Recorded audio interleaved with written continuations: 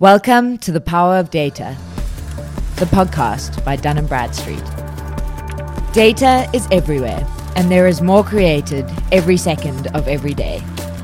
Join us to hear from leaders unlocking the value of data. Hi there, welcome back. You're joined by me, Sam Tidswell Norris today, and I am delighted to be joined by someone I know actually very well, Adrian Lovett, the President and CEO of the World Wide Web Foundation. Welcome, Adrian. Thanks, Sam. How are you doing? Very good, thank you. You and I used to not even have to ask that question because we would see each other every day. We've been co-residing for a long time, and I haven't seen you for 4 months at least. It's been very, very strange. We miss the lovely home that you've given us, but we feel connected still. That is true. And not to set you up for a fail, but you actually used to be a radio DJ, so... You've dug that one out, Sam. Thanks for that. I did, yeah. Now all of our listeners are sitting on the edge of their seat. They used to sit on the edge of their seat, but mainly if they were in a traffic jam on the M27 coming out of Southampton, and I could help them out there. I may be less So your career has spanned over 2 decades in the third sector on international development and advocacy, which has focused predominantly on delivering policy change on big issues, but you've worked on some of the most exciting but also critical campaigns around the world. Make Poverty History, Jubilee 2000, and so on.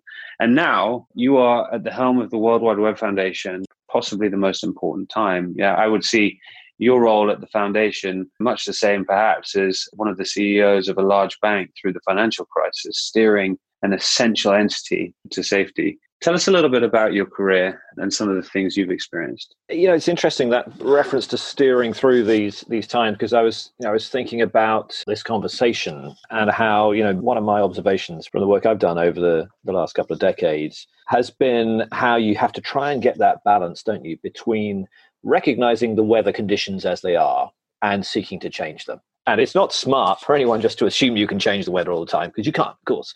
So it's absolutely right that we learn how to sort of tack with the prevailing wind.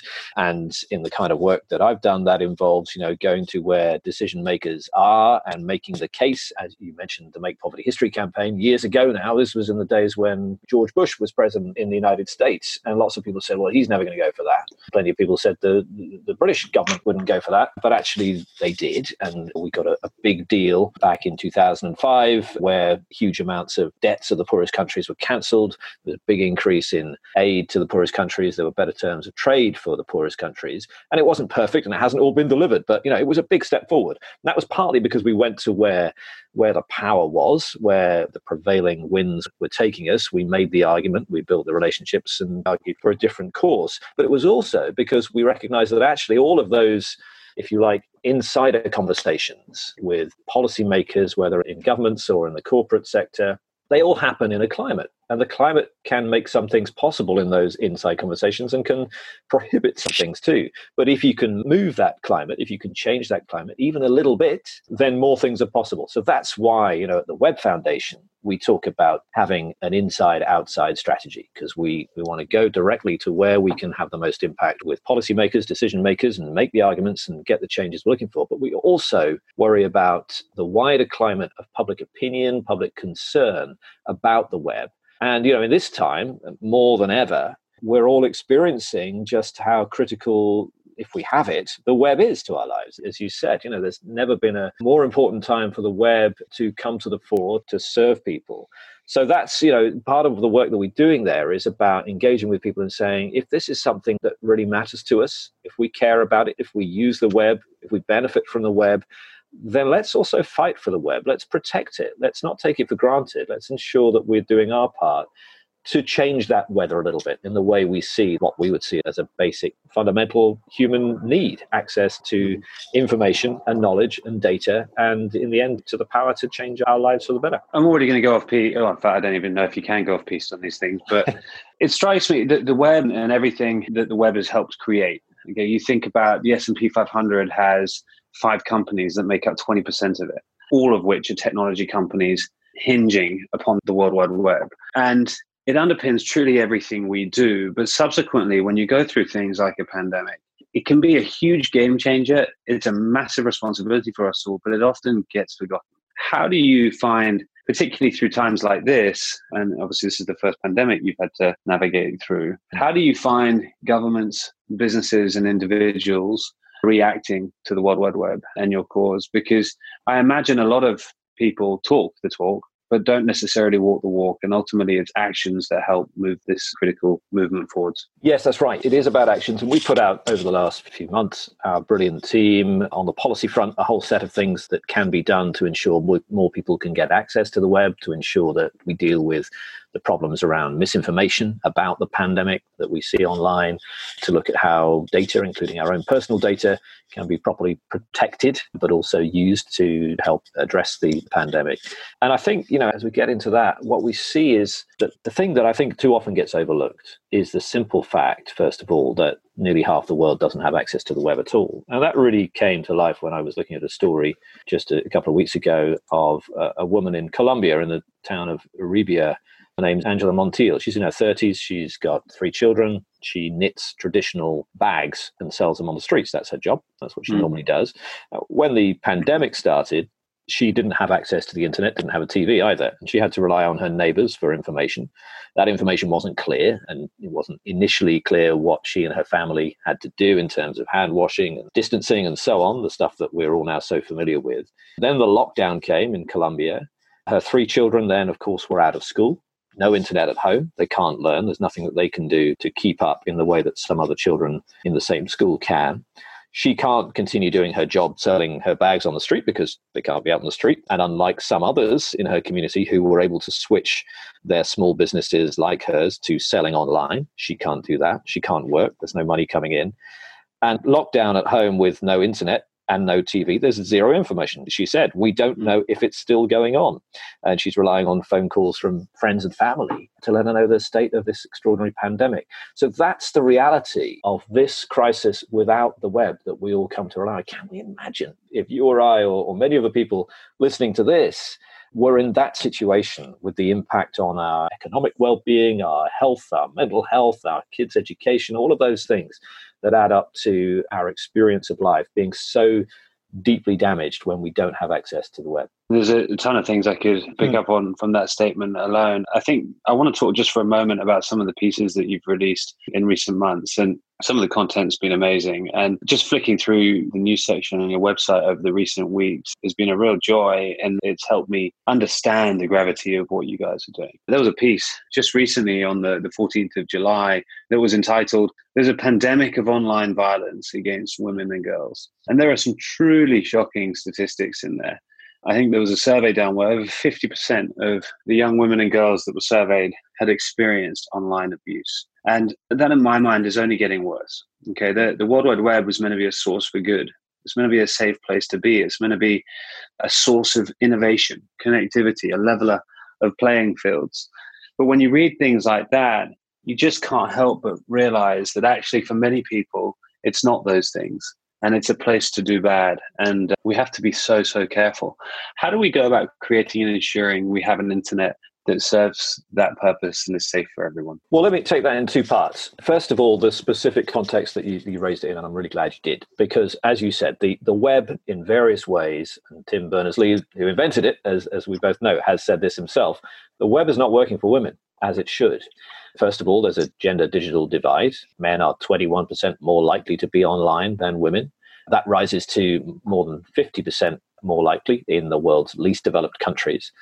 But as you say, that's just the start of the problem. We've got to not only tackle the digital barriers to people getting online, women and girls getting online, but also the experience when they are there. And this example that you cited that we have been working on recently, we're really passionate about this and really determined to make a difference on it, because the problem of online gender-based violence, all of the various ways in which women can be harassed, can be intimidated, can be affected directly by violence because of their online relationships, their online experience, that's a problem that's growing. And it's got to be addressed. And by the way, it's particularly a problem for women of color. The intersectional dimension of this is really important too.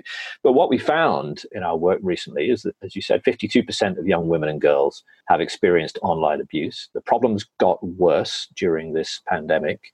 Women around the world have experienced a rise in online gender-based violence. It threatens their ability to access and share information, to claim education and health services, to maintain employment, income generation opportunities. And you know what, Sam, this is, people sometimes think of this as sort of a either a marginal issue, which of course it's not because it directly affects more than half the world and affects all of us in different ways too. But it's also a significant data rights issue, the online harassment of women. For example, we know that far too often women are subject to serious privacy violations like the sharing of non-consensual images, cyber stalking, doxing, surveillance by abusive partners or former partners. That's clearly a safety issue, but at its heart, it's also about data and information and privacy. And that's why we think it's so important for people and organizations interested in the power of data to focus on this issue too. It's really something that's not a marginal issue. It's right at the heart of all the things that we think about each day. We're going to come to data privacy in just a moment, actually, because unsurprisingly, with the keeping of the title of the podcast, it's something we're very keen to talk about. But one of the things I want to talk about is the responsibility of those who use the web. Yeah, I have a 7-month-old son who, when he's crying, if I hand him a mobile phone, I can watch a video and be in total silence for an hour. The internet, the web, it's become a lifeline for everyone in every sense, whether it's a crying baby or it's understanding what the latest news is on the pandemic that, that's going to affect you and your family, which means that it's a responsibility for everyone. But not everyone sees it as a responsibility. And I've used that word a few times because, as you know, I feel very passionately about that. How are you thinking about the future? How are you thinking about engaging the next generation, the people who are going to ultimately dictate the path and how good or bad, how light or dark this thing goes? Well, I think it absolutely comes down to responsibility in a number of senses, as you say. I mean, we're enormously proud and excited to be working in partnership with Dun & Bradstreet at the Web Foundation to build a real focus on this, on the responsibility, particularly of the next generation of younger people who are coming through, who are or will be leaders in business, in government, in civil society, in all parts of society, because it's going to be on them. In fact, it's already on them to understand their role and their responsibility as leaders to care for and to nurture and to promote and defend the web as a public good for everyone. And one of the ways that we've done this is to talk about a contract for the web, as you know, where we bring together an understanding of 3 different groups of people: governments, companies, and all of us as citizens. And in each case, we've now got, not only a set of sort of important top-line principles, but a very gritty, detailed set of clauses. 76 clauses altogether make up this contract for the web.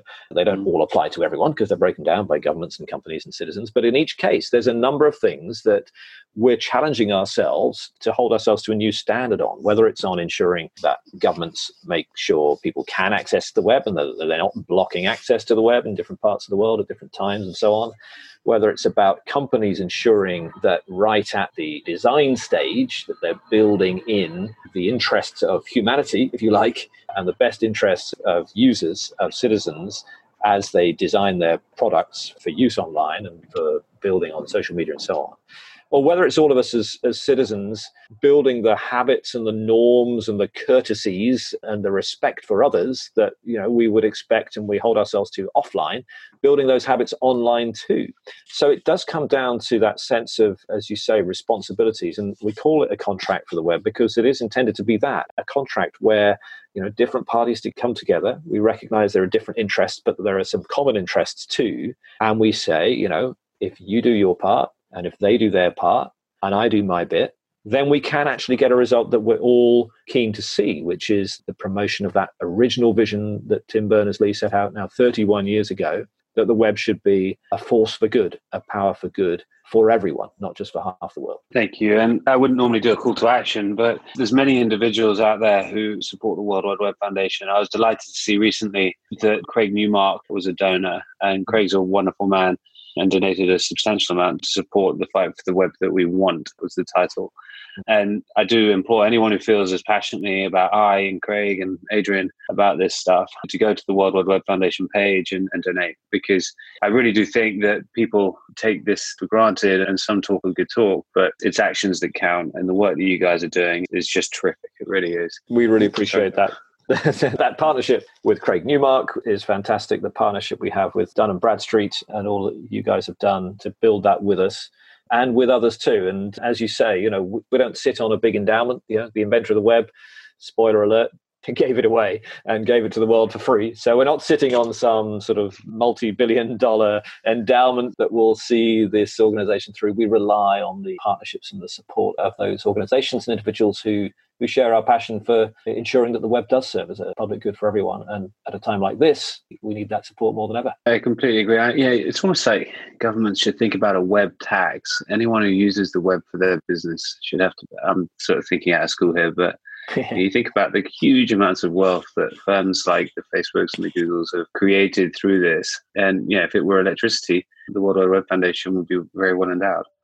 Data and analytics can be more valuable than ever during uncertain times. The Dun & Bradstreet team came together and asked ourselves, if we were a small business, what would we want right now? The answer? To use the DNB Business Essentials platform to find new customers and manage credit. Free for the first 3 months. To find out more, visit dnb.co.uk/business essentials. But let's move on and let's talk about data privacy. And I can't help but think in quite some detail really about the outbreak of COVID-19. There's been such a wealth of information created to understand and develop strategies to tackle it. We've been doing exactly that with data at Dun & Bradstreet for the world's governments and some of the world's most high-performing companies. And data subsequently plays such a significant role, particularly as those countries and those technology companies look to develop applications to monitor, alert, assess people who've come into contact with the virus. Very understandably, many people have been concerned about that idea of sharing personal data with companies and with governments. And that's not a new fear, but they do fear that their data will be misused. And you recently wrote a policy brief on data and privacy, and you set out that using data in smart, innovative ways to tackle the pandemic doesn't have to mean putting a pause on human rights or lowering your personal bar for privacy, so long as we have the right safeguards in place. And I think the safeguards being the critical word there. Can you talk a little bit about what those safeguards would be and how using data to fight COVID-19 doesn't mean lowering that bar? The sense of this being a false choice, I think, is the heart of all this. The idea that you can't safeguard privacy and also use data in an appropriate way to fight a pandemic. We say that you don't have to make that choice, that there is a way of coming to accommodating both those necessary interests. I mean, one of the earliest examples of epidemiology using data was in 19th century Britain, when there was, of course, a widespread belief that diseases like cholera and bubonic plague and so on were caused by polluted air. And it was only as a cholera outbreak took hold in central London, I think it was in Soho, that it was data that challenged that incorrect theory of transmission by a team that plotted cases and observing that the main number of cases were clustered around a water pump in Soho, identified the pump as the source, remove the pump handle, solve the problem. Data saving lives, even way back then in the early part of the last century, or the century before, in fact. So we know the power of data to make a difference to our lives. And we know that we have to protect it too, and the privacy of our data. I think the ways that we come at that is to say that, first of all, we have to put the right safeguards in place and proper oversight. We need strong privacy rules that enable data to be used in a protective way. And actually in the UK and in the European Union, of course, we have a strong foundation for that in the GDPR framework. Far from being burdensome blockers to using data, good privacy frameworks actually anticipate these kind of situations, emergency situations, and provide clear guidance for the safe and the appropriate use of data when it's most needed. And COVID-19, of course, has underlined the importance for all countries of having those comprehensive privacy rules. But public trust is essential too, to ensure support for using data. If people don't trust governments or companies to treat their data properly, then cooperation with things like symptom reporting and contact tracing is going to be too low to be effective. So strong and enforced data protection rules actually help to provide clarity and to build that trust in the public that their data will be used effectively and appropriately. So, we think it's a matter of getting that right balance of recognizing that these are extraordinary times, but even in extraordinary times, and perhaps particularly in those times, privacy considerations can be accommodated and must be accommodated if we're to actually have public trust and support for us using that data to address the problem. Thank you. So tell me, Adrian, and we're going to get out of the COVID-19 bubble for a moment, hoping that it is a bubble, and talk to the future. Where do you see the foundation going, and what are some of the priorities you think that the foundation will look to tackle in the next coming decades? The coming decades, that's a long time frame, Sam. And, in the time that we're in, of course, it can be difficult to look beyond the next few months, even in this period of peak uncertainty that some have described it as. But we do believe that actually the first job for us to do over the next 10 years or so is to make sure people can connect to the web. And we said earlier on that just over half of the world's population are connected now. That's a dramatic advance on where we were 10 years ago even, but still a long way to go. And we need concerted action by companies and by governments and others to ensure that the increased access to the web doesn't stop just where the market stops. We need to go beyond that. We need to recognize that, if this is as fundamental a need as something like, water or electricity, then there's a role for both governments and for companies to play in ensuring we meet that need. The second thing, I think, is to recognize that, of course, being connected is not just a sort of binary, rather simple or simplistic off-on sort of experience.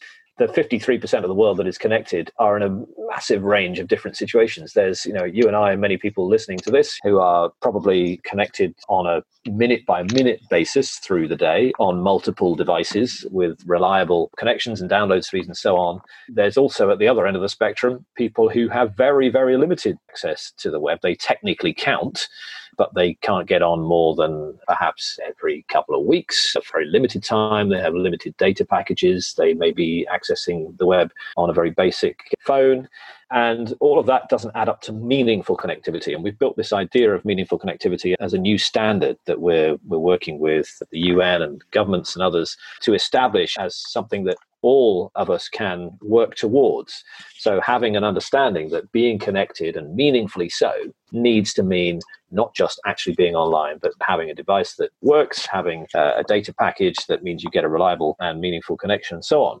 So that's something that we're working on. And I think over the next few years, we'll see that come to the fore as a more useful understanding of what connection really means. And then the final thing, I think, is to go right back to what we were talking about earlier about, trying to change the weather as well as tacking with the wind. The Web Foundation, with our partners, has, I think, a really important job to do to be that voice for the web and to defend that founding vision that Sir Tim Berners-Lee had all those years ago, that it should be truly for everyone. And that's not going to happen just by, even enlightened government leaders, ministers, and so on, and enlightened chief executives of major companies. That's going to happen because millions of people around the world value it and say so. And they can do that in many ways. One way right now people can do that is by signing up to the Contract for the Web as an individual citizen and doing your part there. But I think over the coming years, we'll be wanting to build more and more ways that we can ensure that the web and the internet are really understood as being critical parts of our lives, and yet not to be taken for granted. We don't automatically get those things any more than we automatically get clean water coming out of our tap every day in the morning. It's there because there's been investment in it. And it's there because we've all agreed that this is something that everyone should be entitled to as a basic need and a fundamental right. And the same should be true for the web. Sometimes when I'm talking with you, Adrian, my mind starts to wander on the disparity that could be created, that wealth gap, that opportunity gap that's created between the 50% that are online and the 50% that are offline. And when I ask about the future, my mind goes to places where we live in a world of the Internet of Things, where those with internet have suddenly many more opportunities, where your fridge talks to your car, talks to your bank account, talks to your grocery store, and lo and behold, your food turns up on the doorstep. Or a world where 10 years down the line, or even when my son starts to drive, my son won't start to drive. My son won't even believe that there are cars parked out on the street. He'll press a button and the car will turn up and there won't be a driver in it, and he'll get to work and the world will save 1 billion hours a day on commuting time and so on. It's moments like that where you allow your mind to wander for those that have access, for those that are privileged. And then you think about those that don't. And that's the importance of it. The world can go so much further, so much faster if everyone has access to the internet. What are some of the big initiatives that you're aware of to help put the web in the hands of those that need it most? Well, there's an awful lot going on in a whole range of channels at the moment. There are governments doing great work in places like Ghana and Rwanda to connect citizens on a much faster rate than perhaps seemed possible before. There is great work being done by private companies, both to expand the coverage of mobile technology so that more people can connect, but crucially also to ensure that people have the digital skills they need, the basic digital literacy to be able to interact online in a meaningful way.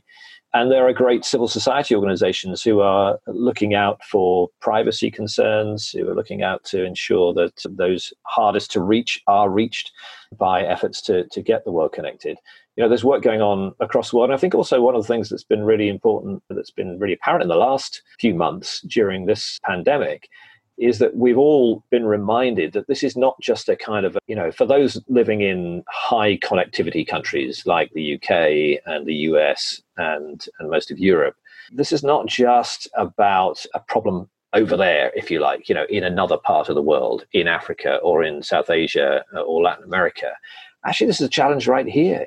In the UK, we all know, don't we, stories in the last few months of friends who have children who've not been able to get online when they've been at home and therefore not able to keep up with schoolwork. And in the US, I think it's a fact that 1 in 3 homes in New York City don't have broadband at home. In Spain, I think 1 in 5 households don't have a computer. So this is not just a sort of a somewhere else problem, it's an everywhere problem, which in a way is exciting, I think, because it means we all really have a direct stake, and we understand this more in the last few months than ever before, in its success, in our shared efforts to overcome that challenge. If we can build a web that really is for everyone, and that really is a public good serving humanity, then that's going to benefit ourselves, our families, our communities, our neighbors, and people we'll never meet in other parts of the world, but with whom we share a common humanity. We've spoken a lot about the challenges that are faced, but there are so many good things. So many good things, in almost an equal amount, I'm sure. Yeah, Dun & Bradstreet, one of the greatest privileges I've certainly had in my role here in a relatively short period of time is seeing some of the good that data can do through that connectivity. It doesn't matter if you're a small business and you've got your DUNS number and you're looking to grow and you need to do a credit assessment and you want to use Dun & Bradstreet products to help borrow that money. Or if you're a large organization like a bank, and you need to use data and analytics and Dun & Bradstreet tools to ensure that you're not lending money or money laundering to the wrong people. That stuff is really powerful. And I love the fact that we work with companies and governments on this essential stuff to derive really actionable insights. But the web is so much bigger. And there are some incredible stories of innovation, of opportunity. What are some of your favorite statistics or stories from the web? The stories sort of come in all the time. I heard a story just the other day of a hospice focused on younger people in Scotland, I believe, that during this pandemic has been able to shift because their physical interactions with young people that they care for have been so interrupted. They've been able to shift so much of that interaction to online and have found actually they've been able to support those young people with their mental health and with building their futures in a way actually possibly even more powerfully than they were able to do before from the account that I heard. That's just one example of how the web is making a difference and in ways that perhaps surprise us. It's not just in the very important fact that, of course, the web can help to keep economies afloat, and it certainly has done that in this last period in many parts of the world. It's not just that it can make a profound difference to each of our individual or family economics. It's also that it can connect us with family, with friends. It can help us overcome loneliness. It can help us keep young people engaged and connected with the world around them. And also that it can be a champion for facts, for the truth, for data that actually describes the reality rather than the misinformation that perpetuates the opposite of that. Your story just then on hospices and an example of, I think, healthcare reminded me of one of my favorite financial technology companies, in fact, Greensill, is run by a chap called Lex Greensill. At the very start of the outbreak, bought an Australian company about halfway through March that allows you to draw down on your salary as you earn, not in that hugely antiquated every 30 days.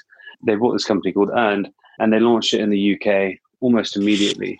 And they allowed NHS workers to use it for free, to draw down on their salary, to ensure that whilst they're putting their lives on the line, on the front line, that they weren't going to have the same financial stresses because they could budget on a daily basis, not on this ridiculous 30-month basis that the world finds itself in.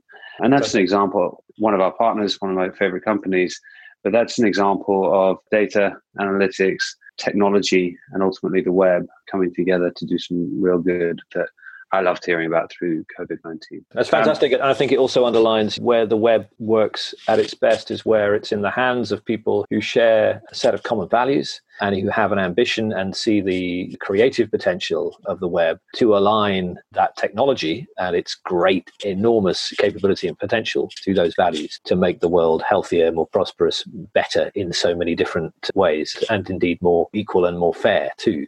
And when we hear stories like that, it just makes me enormously positive about especially what the next generation of leaders can do with the web. You know, Tim Berners-Lee always says he invented the web, but everybody else built it. And the way it's going to be built over the next couple of decades, further built by a generation of leaders who are in their perhaps 20s and 30s now, is really exciting. And as part of our partnership, we're looking at how we can perhaps bring some of those leaders of tomorrow together, perhaps later this year. I'm really excited about the possibility of an event that might really celebrate that potential and point towards that sense of the responsibility on everyone's shoulders, but particularly on younger people's shoulders, to carry forward that vision for the web in the next few years. Quite right. You mentioned the event in November we're hosting with the foundation. I couldn't look forward to that anymore because I think we find ourselves with a generation now who want to affect positive change, and bringing together ambitious young leaders early on in their career to think about things like this is going to be so powerful. You know, a little bit like compounded interest. We're talking about compounded energy here. And if we start compounding it early on, that collaboration, that thought leadership that'll happen amongst the young thinking about the future of the web will be, I really do believe, immeasurably powerful and productive. Before we finish up, Adrian, I always like asking this question, but I also particularly like asking it to you. I've had the huge privilege of spending time with Tim and Rosemary historically. In fact, I had the incredible privilege of spending quite a lot of time with Tim in China once. And you get to spend time with a great mind like that every day. And you spent time with other amazing people. Who have been some of the most influential on your journey, and who have you drawn the most inspiration from in your career? I would be nowhere near wherever it is I've got to in my career without extraordinary examples of inspiration and mentorship and support and leadership from people I've worked for and worked with over the years. I've been very fortunate in that respect. And Tim Berners-Lee, you know, since you mentioned him, I couldn't not mention him as someone who, you know, has had this incredible impact on the world, and yet is also deeply personally interested in the small things too, you know, people's well-being in our team, you know, how are people doing and so on. Those very human touches are so appreciated and such a great example of leadership in my view as well. But let me take another example to answer your question. If I go back a few years, rather too many years actually for my liking now, to the days in the late 90s when I was working on a campaign called Jubilee 2000, which sought to wipe out most of the debts of some of the poorest countries in the world as an act of justice in the year 2000, debts that had been actually serviced and paid many times over and yet were still there. And so I was deputy director of that campaign. The director of the campaign was a remarkable woman called Anne Pettifor, who still is a great visionary leader. And here's what I learned from her. You know, she was brave, fearless, uncompromising, and tended to have the effect of kind of leaving debris in her wake, and metaphorically, of course, when she got things done. She led from the front and took territory in the most impressive way, but sometimes in a way that left a few, again, metaphorical bodies that needed patching up. And my role, I realized at that time, was to come in behind her and say, sorry, everybody, and pick people up a bit and re-erect the fences that had been crashed down. But of course, we put those fences a few yards further down than they were before. We'd have gained some territory. And I think that example of brave leadership, but also that important combination that every great team finds, that balance of different styles, different personalities, different strengths. For me, that was also what I learned from that experience, that every great leader needs a great team around them. And I've also not only had the chance to learn a lot from people I've worked for, but I've also learned a great deal from people that have worked in my teams, including right now in the Web Foundation, where we have, as you know very well, just a wonderful bunch of people who are spread quite thinly across the world, 30 of us in 12 or 13 different countries. and asked to do more than anyone might reasonably ask, because it's such a big mission and there's so much to do and so many requests for help and so on.